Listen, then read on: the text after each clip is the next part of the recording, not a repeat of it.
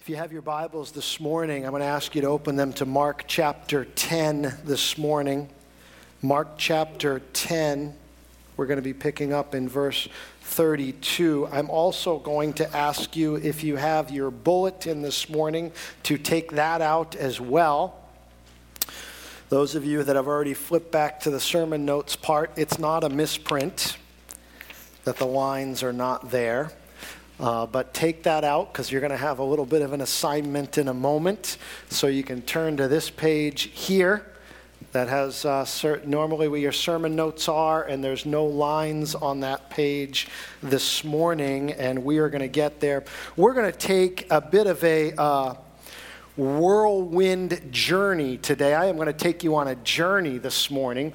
I have a large chunk of scripture that we are going to kind of take a flyover this morning. I'm not going to read every word of it. We're not going to get into every word of it. But I am going to take a flyover from Mark chapter 10, verse 32 to Mark chapter 11, verse 32. And we're going to take a broad flyover. There's a geographical journey that takes place in this passage of scripture that I want us to kind of walk on together. And then at the end of it, there's an important truth that comes out of this journey that I want us to see. There's a passage in this scripture in Mark chapter 11 that is a difficult one that many people struggle with. In fact, John, if you put those verses up there, Mark chapter 11, verses 12 to 14 says this: "The next day, as they were leaving Bethany, Jesus was hungry." That's an unusual statement, isn't it? Remember that. How often do you hear Jesus was hungry? Not very often in Scripture, but Mark tells us that here. Jesus was hungry. Seeing in the distance a fig tree and leaf, he went to find out if it had any fruit. When he reached it, he found nothing but leaves, because it was not the season for figs. Then he said to the tree, "May no one ever eat fruit from you again." And his disciples heard him say it. It's an interesting statement. It's a hard passage. In fact, many people have a lot of trouble with this passage of Scripture. You know, I've been to some restaurants over time that I haven't cared for, maybe some that I've gone to and I thought were going to be really good, but I walked out and they weren't that great. But I can't recall anyways, ever walking out of a restaurant, even one I didn't like or didn't get that good service at, and cursing the restaurant. My wife and I love Mexican food. She's from New Mexico, so she knows good Mexican food, and so she loves, she'll walk into a Mexican food restaurant, and if it doesn't have a certain smell, this mix of roasted green chilies and fresh cilantro, and if it has that smell, she's in good shape. This is going to be good. If she walks in and it doesn't smell like that, they're done. I mean, I know this isn't going to be any good, but we've walked into some, and some have been great, and we walked into some, in this part of the country. Sometimes it's hard to find good Mexican food. Sometimes they just melt pepper jack cheese on something and call it Mexican, and so that doesn't really work for her. And sometimes we've walked out of some, but I don't ever remember walking out of one after a meal and saying, "May no one ever eat tacos from you again. May you never serve another enchilada." But Jesus cursed the fig tree. And when Jesus curses something, it's cursed. I mean, I could curse the Mexican food restaurant, and it's probably just going to go on forever, and it's not going to matter. But Jesus curses something, and it's cursed. In fact, a little later in this passage, we're going to see the tree withers up and dies. What's up with that? Jesus curses the fig. What did the fig tree do? Is this some early statement against Earth Day? Or what is this that Jesus curses the fig tree and it dies? It's a strange statement. It seems like a harsh statement. It seems out of character for Jesus. But I think it has an important truth for us today. And we're going to get there in a few moments. So hold those questions kind of in your mind for a minute, because before we get to answering the question about the fig tree, we've got to get to the fig tree.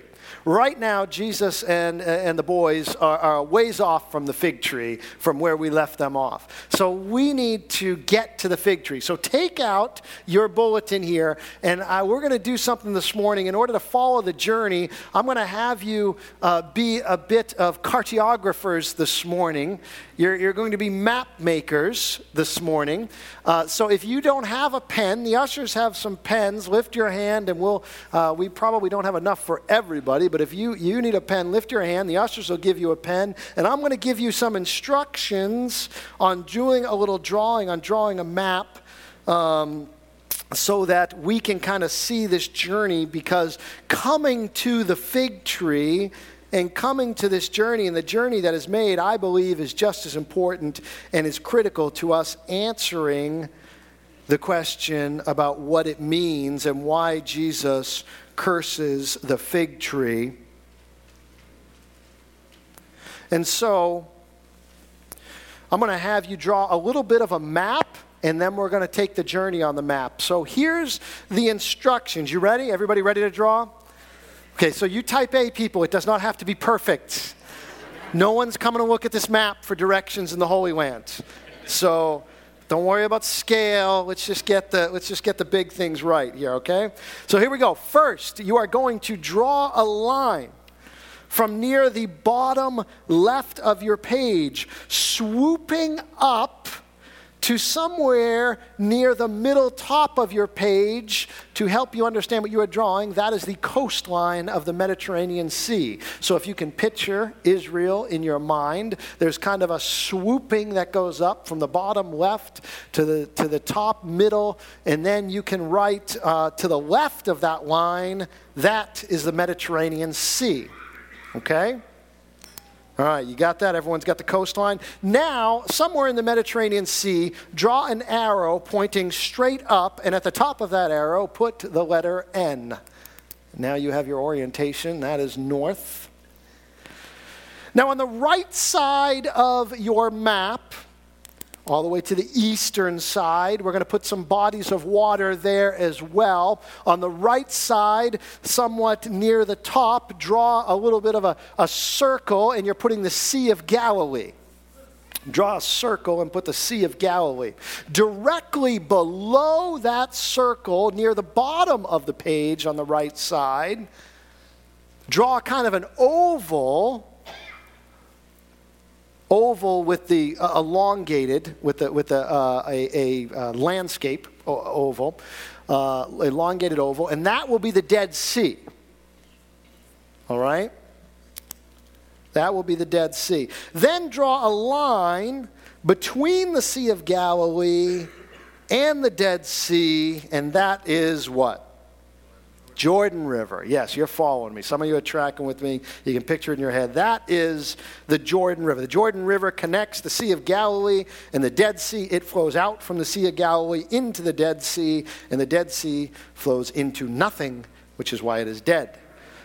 It just has water flowing into it. Now, to the west and north end of the Dead Sea. All right. So north end of the Dead Sea, you're moving west about a third of the way across the landmass. You're going to put a star. So you're on the same latitude as the Dead Sea, moving west about a third of the way across the landmass. You're putting a star. That's going to be Jerusalem. That's going to be Jerusalem. Now, just north of the Sea of Galilee, that's the top one, put a dot. Just north of the Sea of Galilee, put a dot. That's Capernaum. We're dropping back down to the Dead Sea. Just to the north and west of the Dead Sea, to the north and west of the Dead Sea, put a dot. That will be Jericho. The north and west of the Dead Sea, put a dot. That will be Jericho. Now, close to Jerusalem, but a little bit east of Jerusalem, put a dot. That will be Bethany. Bethany. Now, a little closer to Jerusalem than Bethany, but a little bit to the northeast, put a triangle. That will be the Mount of Olives. And then one final dot you're going to put to the east of the Jordan River and towards the southern end near the Dead Sea, but we don't know exactly where this dot is. So that's why I'm going to give you a little creative license. East of the Jordan River, somewhere in the southern range near the Dead Sea, put another dot. I don't even have a name for that one, but you will see where that event comes in. Maybe your map looks a little bit like this one that I drew. That's the best I could do. Something like that. We've got the Mediterranean, we've got the Sea of Galilee, you got Dead Sea, Capernaum up there, this little city to the east that we don't know what it is. Jericho, Mount of Olives, and Bethany and Jerusalem. So hopefully it looks something like that, but it really doesn't matter if it does or it doesn't. The point is, I just want you to follow the journey. I want you to follow the journey with me. And so the actual map of the land, let's show the actual map of the land there. That's the kind of broad view. Let me click to the next slide, zooms in a little bit. And you can see that's the area we're talking about. Dead Sea, up to the Sea of Galilee, Capernaum to the north of the Sea of Galilee. That little number 15 over there, I know you may not be able to tell. If you put that pointer down south, John. Yeah, number 15, east of the Jordan. That's that little city east of the Jordan, John, other side. There we are. That's it. That's the little city that we're not quite sure where that one goes, but we know that Jesus was doing ministry there. In fact, Justin Joseph, his sermon last week, that's probably where Jesus gave those sayings, was right there. Jericho, Jerusalem, all to the west of the Jordan there. So give yourselves a hand. If it came out anything like that, you are now certified cartographers of the Holy Land. Let's follow the journey for a minute. Now you're gonna use your pen and kind of draw some lines. Let me follow the journey. Here's what happens in the book of Mark. In the book of Mark, much of the first part of the book of Mark that we've been going through has been various teachings and places in Jesus' life. But really the end of the book of Mark, and this is unique to Mark, most of it is taken up by 1 week of Jesus' life. Chapters 11 through 16. And Mark's only 16 chapters. So chapters 11 through 16 really encompass 1 week of Jesus' life. That's what we call often the Holy Week, between the triumphal entry and Resurrection Sunday. That week, really chapters 11 through 16 are taken up, and all of that ministry takes place in the city of Jerusalem. So getting to Jerusalem was significant for Mark and in the life of Jesus. The arrival in Jerusalem, moving around, was no small thing. So it's important that we kind of see the journey that it took place, because when Jesus gets to Jerusalem, he's going to do some pretty unusual things, and we need to know why it's so significant that he is in Jerusalem. So in Mark chapter 9, verse 33, you don't need to go there, but that says Jesus is in Capernaum. He's in Capernaum, so you can kind of put your pen there, and he's in Capernaum, and that's where we started out. Chapter 9, verse 33, it's one of the last geographic orientations that were given by Mark. And then in 10:1, we are told that he is in the region across the Jordan near Judea.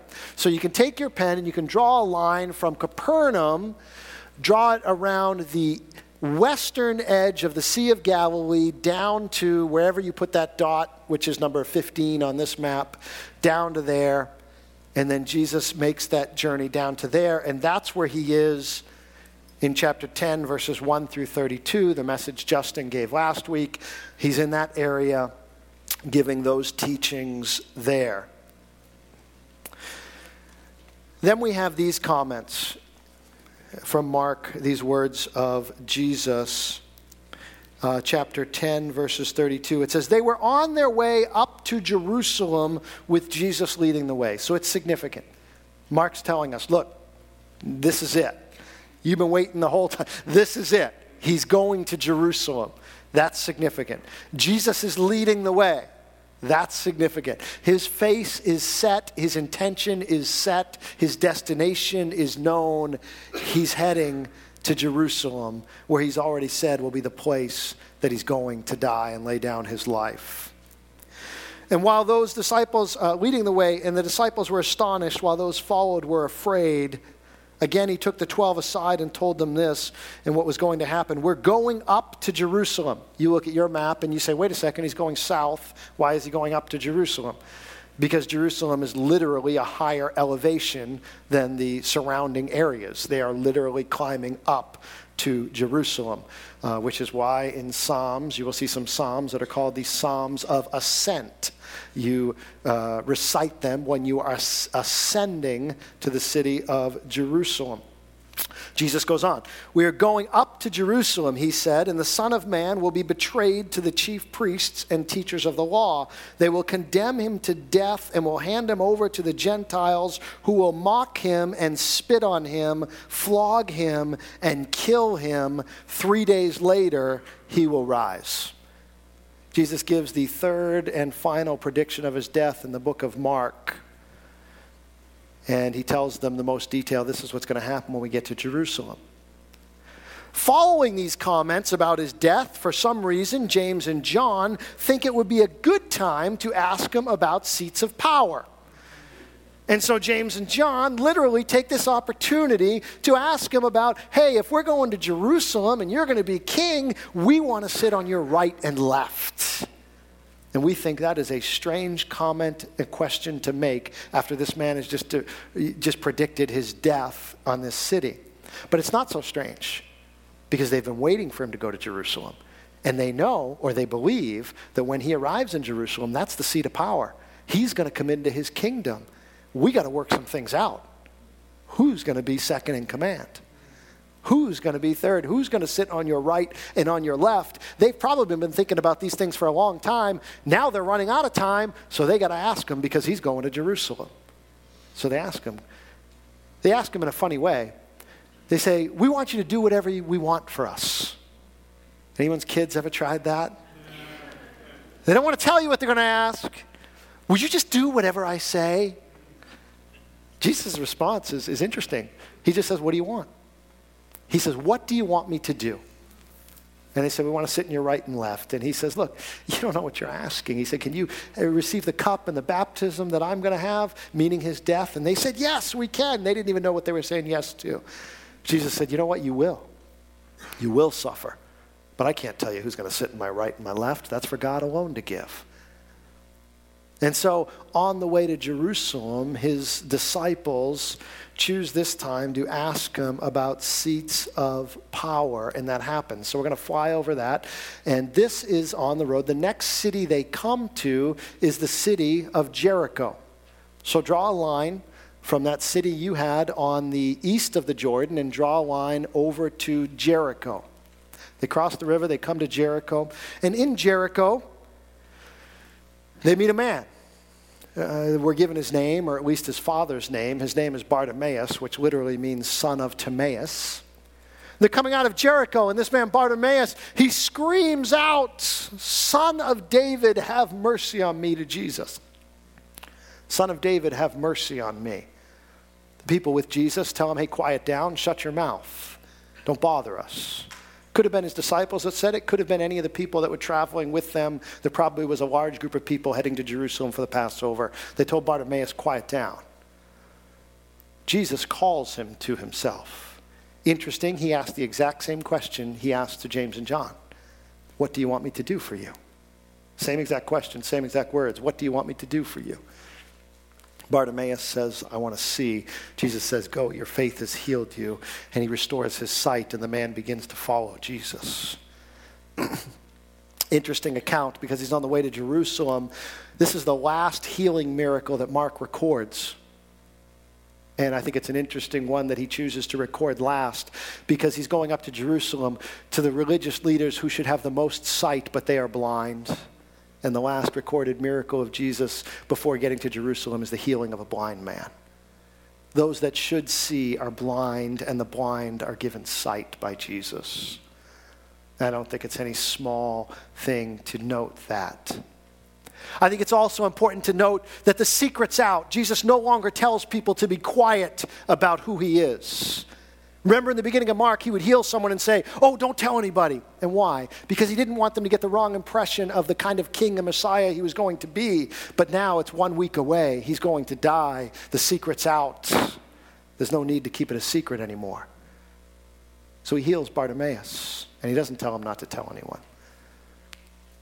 And he does this amazing miracle on the way, and the secret's out. What's amazing to me on this journey, though, is how many people get it wrong about Jesus. James and John think he's coming into an earthly kingdom. They're wrong. Even though he just told them about his death. These people quiet down Bartimaeus. They're wrong. Jesus came to heal people like that. So many people get it wrong, but he's on his journey and he's on his way to Jerusalem. They leave Jericho and they come to Bethany. They leave Jericho and they come to Bethany. And as they come into Bethany, he goes and he gives some instructions to his disciples. And he says, "Go down and get a colt or a donkey and bring it to me." And he gives them some specific instructions, and they bring it to him. And then we have what we know as the triumphal entry into Jerusalem. Jesus gets on this donkey and he rides into the city of Jerusalem. This is significant for Mark because this is the first time Mark records Jesus coming into Jerusalem. And it's a big moment. And he records him coming in, and people shouts of Hosanna. And he rides in on this donkey like a king would ride in, except he's not a king, because a king would be riding in on a war horse. But he's not riding on a war horse. He's riding on a donkey, which would be lost on most people, except those that knew Zechariah 9, who in his prophecy, he talked about the fact that their king was coming.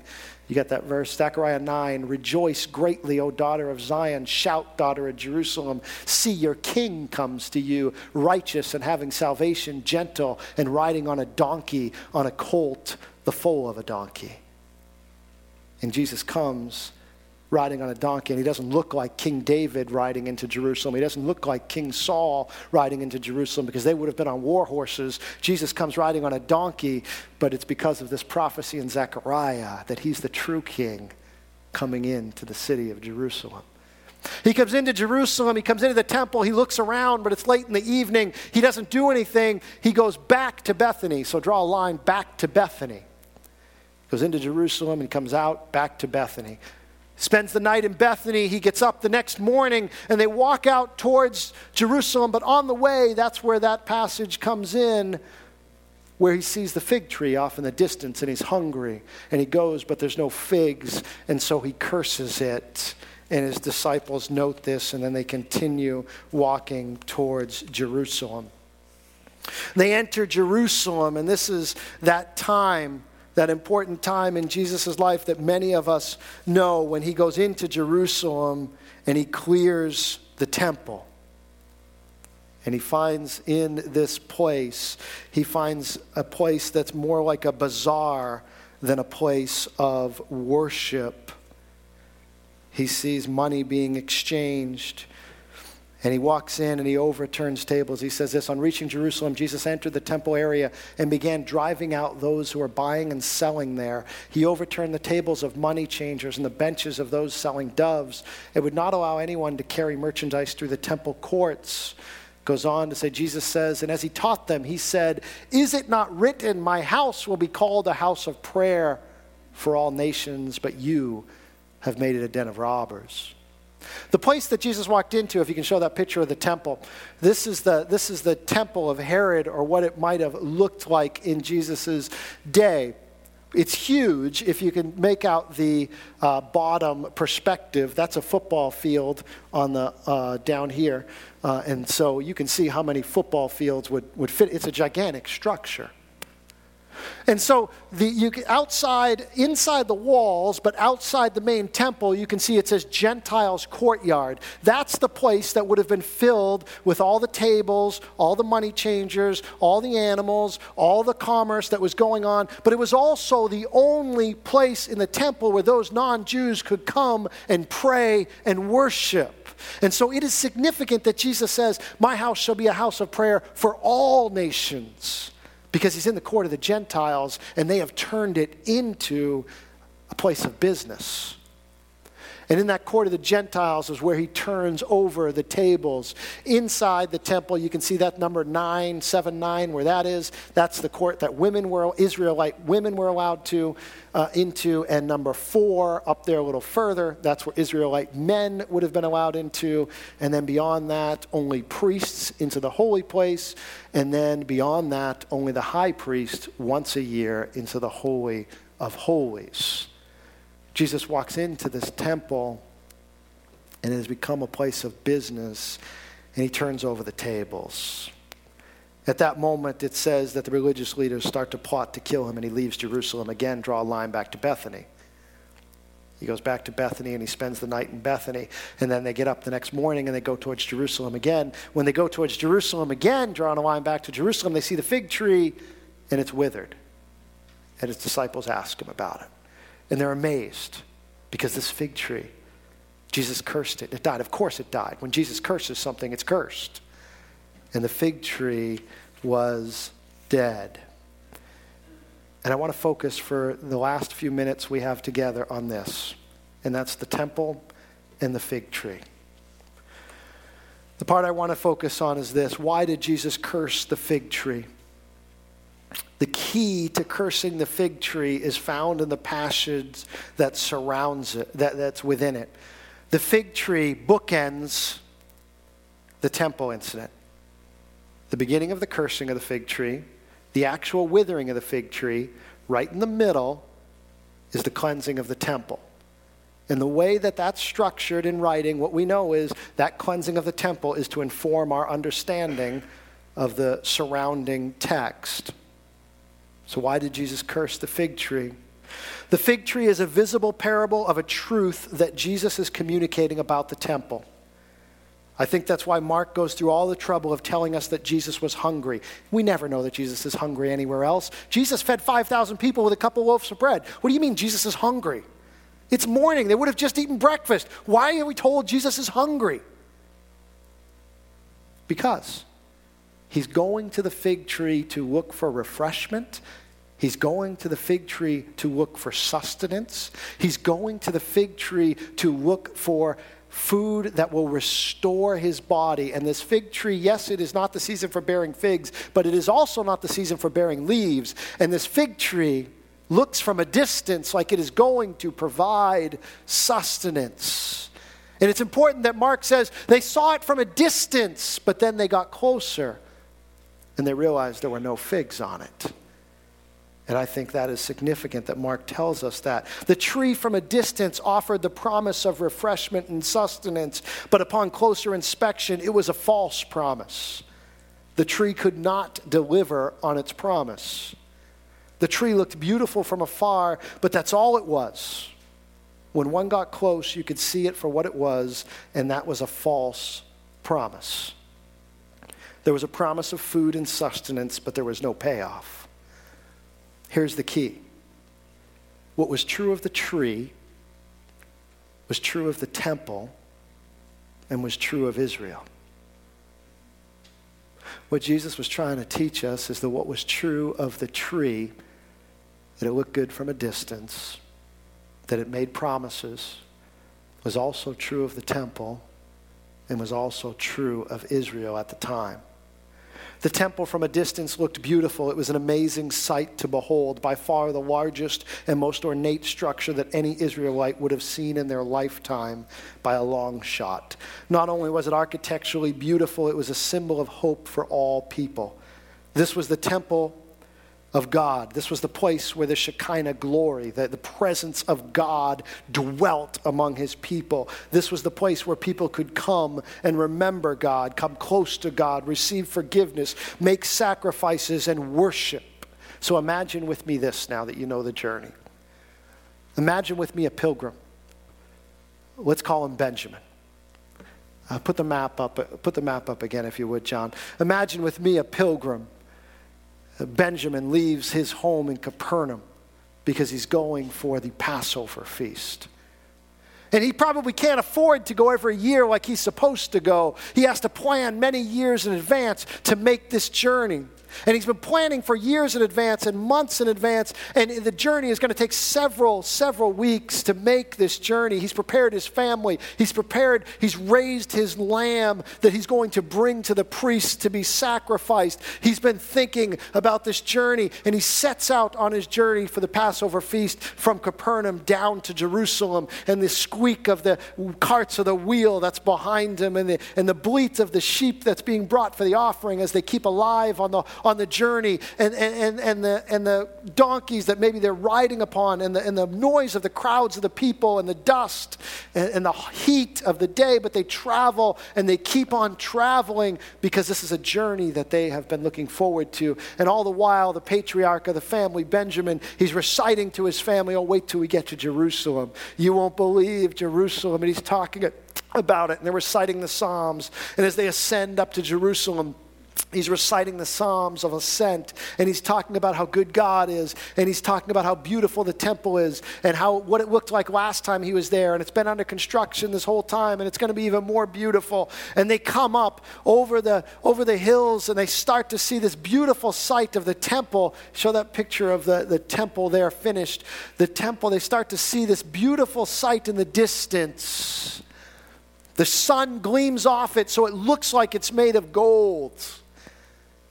I remember when I was in Israel a couple years ago, and standing on the Mount of Olives, and just you have this perfect view of the city, and you can see it's dominated by this worship space that right now has a Muslim mosque on the Dome of the Rock, that gold dome, and that's what you see. But you see all the other religious, the Christian symbols, the Jewish symbols there, and you come over and you just see this beautiful space where the temple was.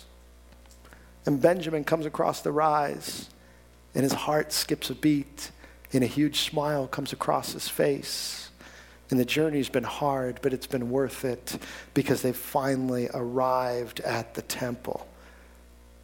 They come down the mount, and they come in, and as they get closer, they hear not the sounds of worship. They hear not the sounds of songs, but there's a strange sound that's coming from the temple, and it's loud and it's strange. Over the bleating of sheep, they hear the shouts of shop owners. They hear the shouts of people selling sacrifices. They hear the shouts of money exchangers exchanging money for the only currency that the temple would take at exorbitant rates.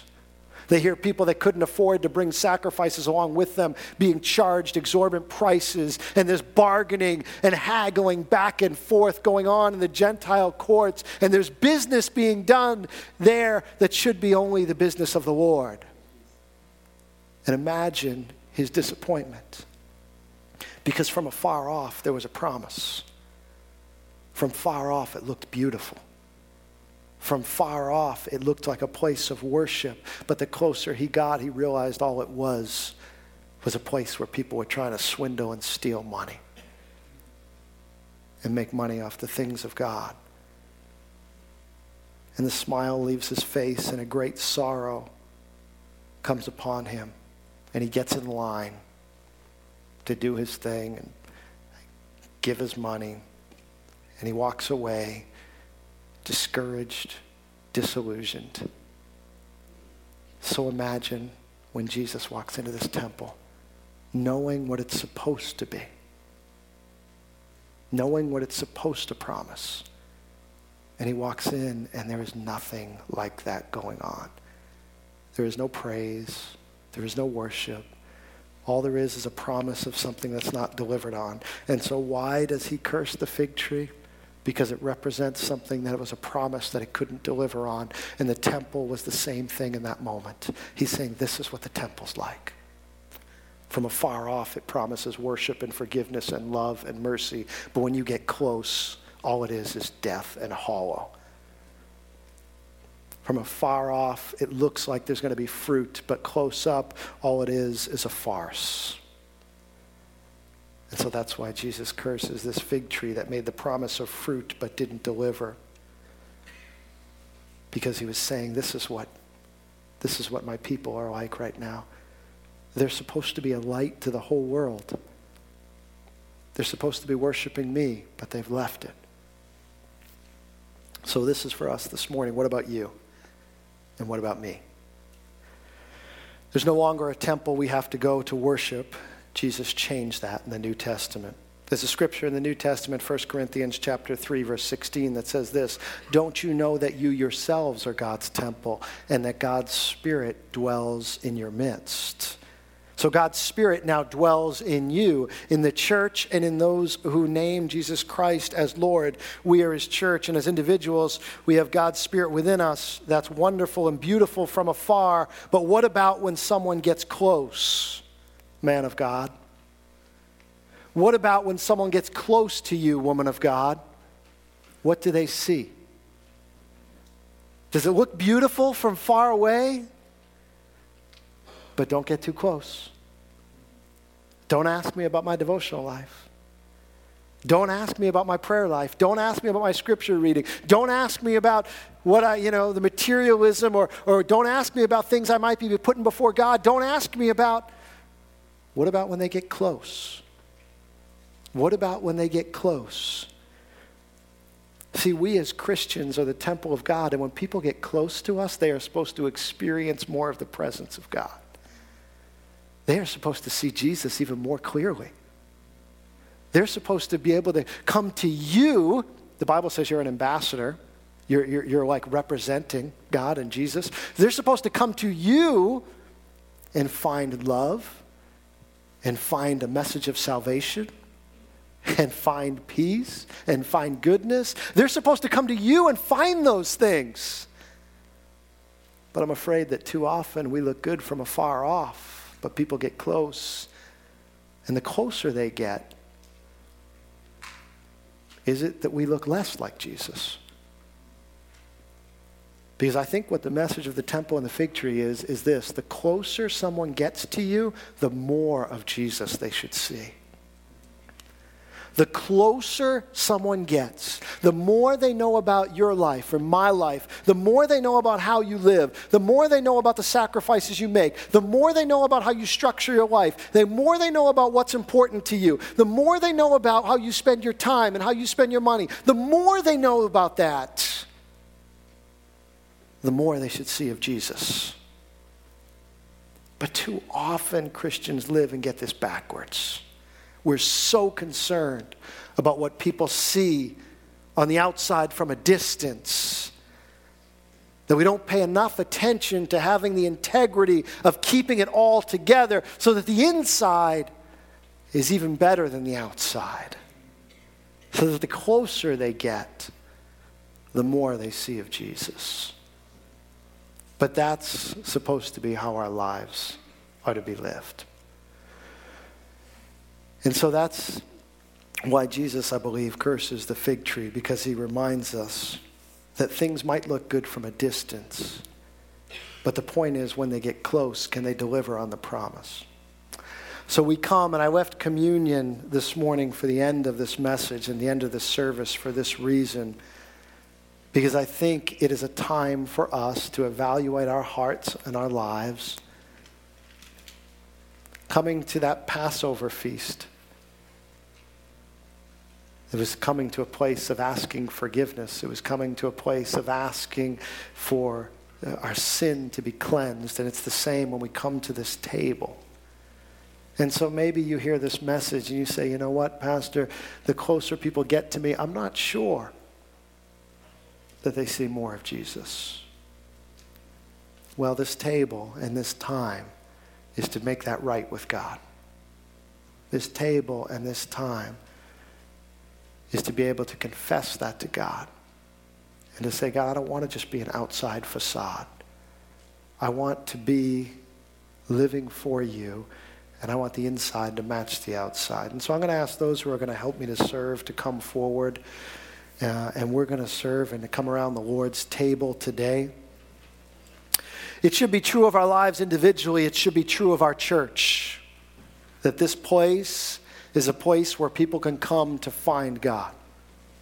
And if you're here this morning, I don't want to miss another part of this message, this passage that we kind of did this broad flyover. Jesus, I believe, still asks the question, what do you want me to do for you? And he is that God. He is that God. He heals. He gives hope. He strengthens. He forgives. What do you want me to do for you? And so if you're here today, let this be a place of hope for you as well as you come to this table. We're going to worship as you're served this morning. As you're served, you'll have a cup of juice and a piece of bread, the bread representing the body and the juice representing the blood of Jesus. If you just hold them till everyone is served and we'll partake together. If you're a guest with us here, if you are a follower of Jesus Christ, even if you made that commitment for the first time a few minutes ago this morning, we invite you to partake with us as we remember the sacrifice of Jesus. Let's worship the Lord as you're served this morning.